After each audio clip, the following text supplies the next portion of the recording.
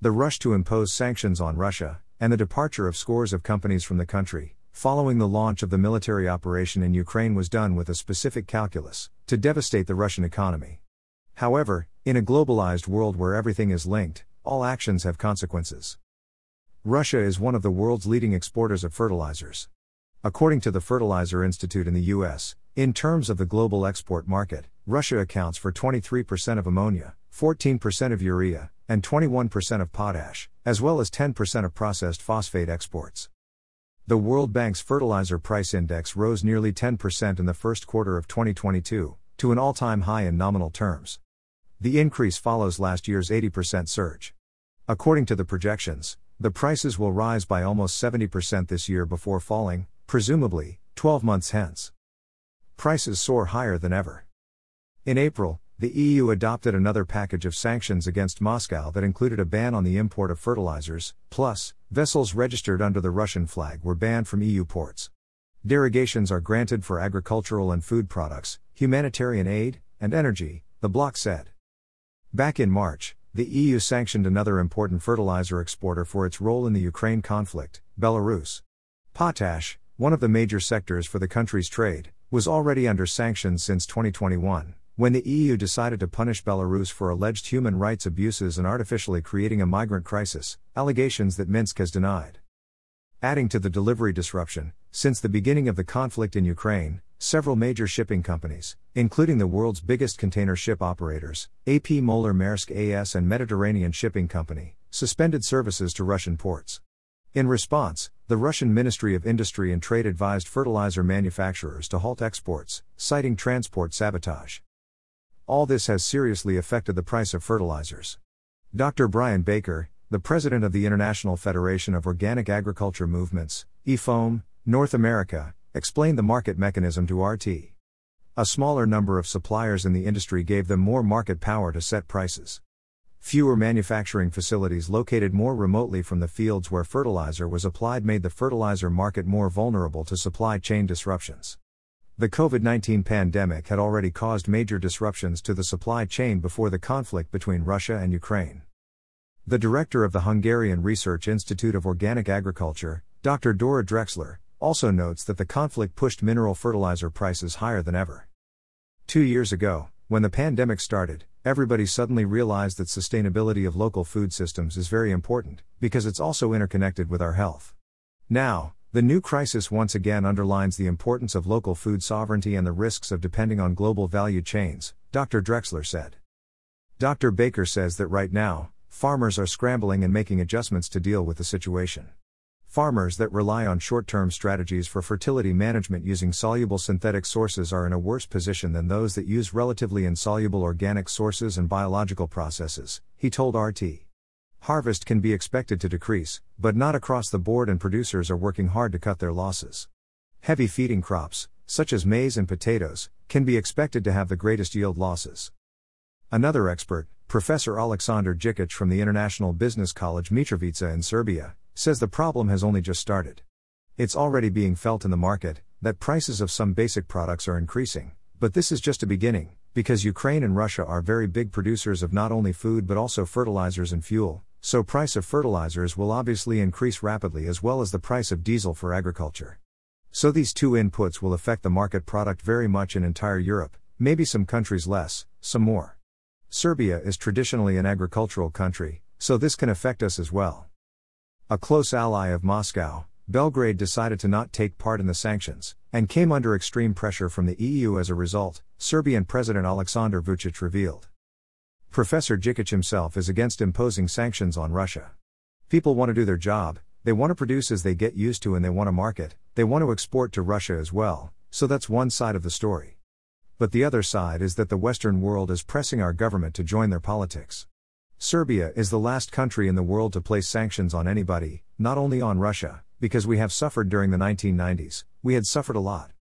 We know exactly how common people suffer from sanctions. So I think the parties who are imposing such a decision on our government are not honest, because these are the same parties who imposed sanctions on us in the 90s. Negative repercussions for the world. Amid the waves of sanctions on Moscow, Washington made an exemption for Russian fertilizers. According to a document published by the U.S. Treasury in March, transactions with fertilizers are authorized.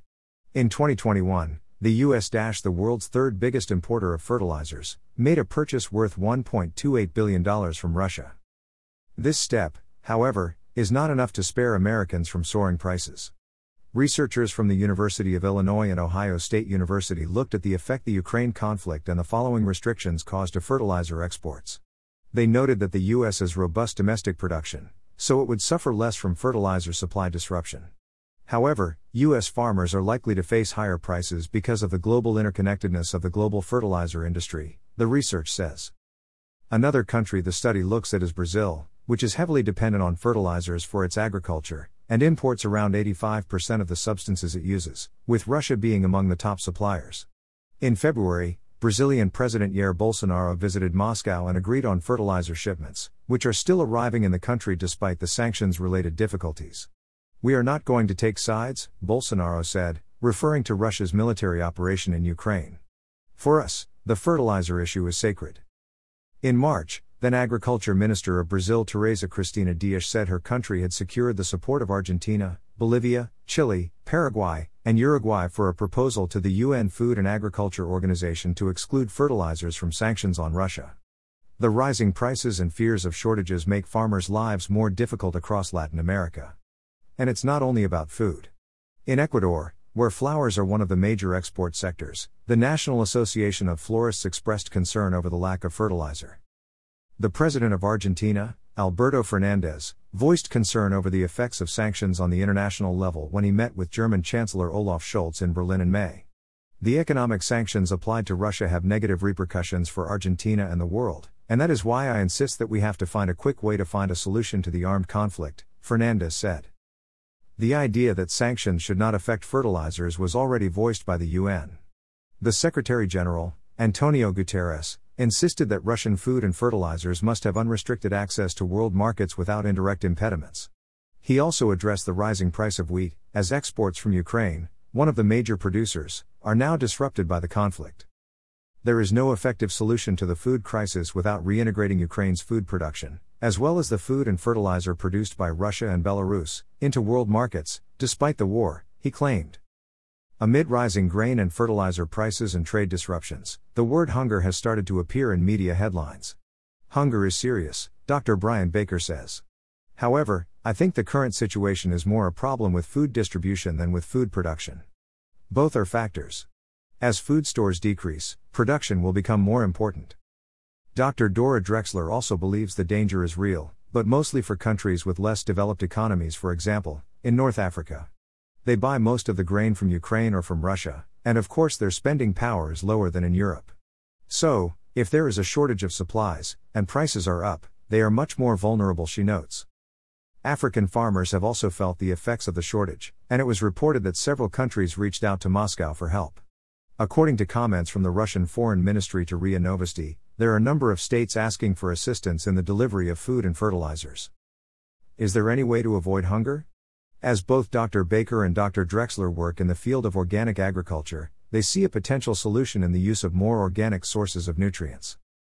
I see building local capacity and shorter supply chains as a way to feed people during this global crisis, Dr. Baker says. Dr. Drexler agrees that sustainable local food systems are of key importance, adding, "Measures we take to make sure that our world remains livable for human beings should not be dependent on pandemics or on war or any conflict." For me, a solution would be to help those countries who cannot produce enough food for their own population right now, to develop local agriculture, to use more agroecological methods and to create production locally, to ensure that they cannot face hunger because of a conflict happening several thousand of kilometers away. To be more dependent on their own resources rather than of the trade between continents, she says. He president of the Association of Iranian Plant Protection Scientific Societies, APES, Dr. Mohammadreza Rezapana, notes that the shortage of fertilizers was predicted long ago. It is partially explained by the trade disruptions, but according to Dr. Rezapana, the world is devastating its natural resources. Unlimited use of fertilizers is not possible anymore, he says. As an example, Dr. Rezapana talks about the looming shortage of phosphorus, and insists that farmers should take organic agriculture methods seriously. Organic agriculture is not too difficult, but joining the organic trade is. Synchronizing with each other, making sufficient production for our countries. That's what would help us to overcome the sanctions and the pressure. We have to respect the environment, we have to respect our farmers, we have to show the farmers the organic way. It may be that there is a long way to go, and any type of solution, whether it involves dealing with fertilizer trade difficulties now or shifting to organic agriculture in the future, requires a high level of cooperation, which seems difficult to achieve given the current polarization in the world. However, even if we lifted all the restrictions right now, would it be too late to improve the situation?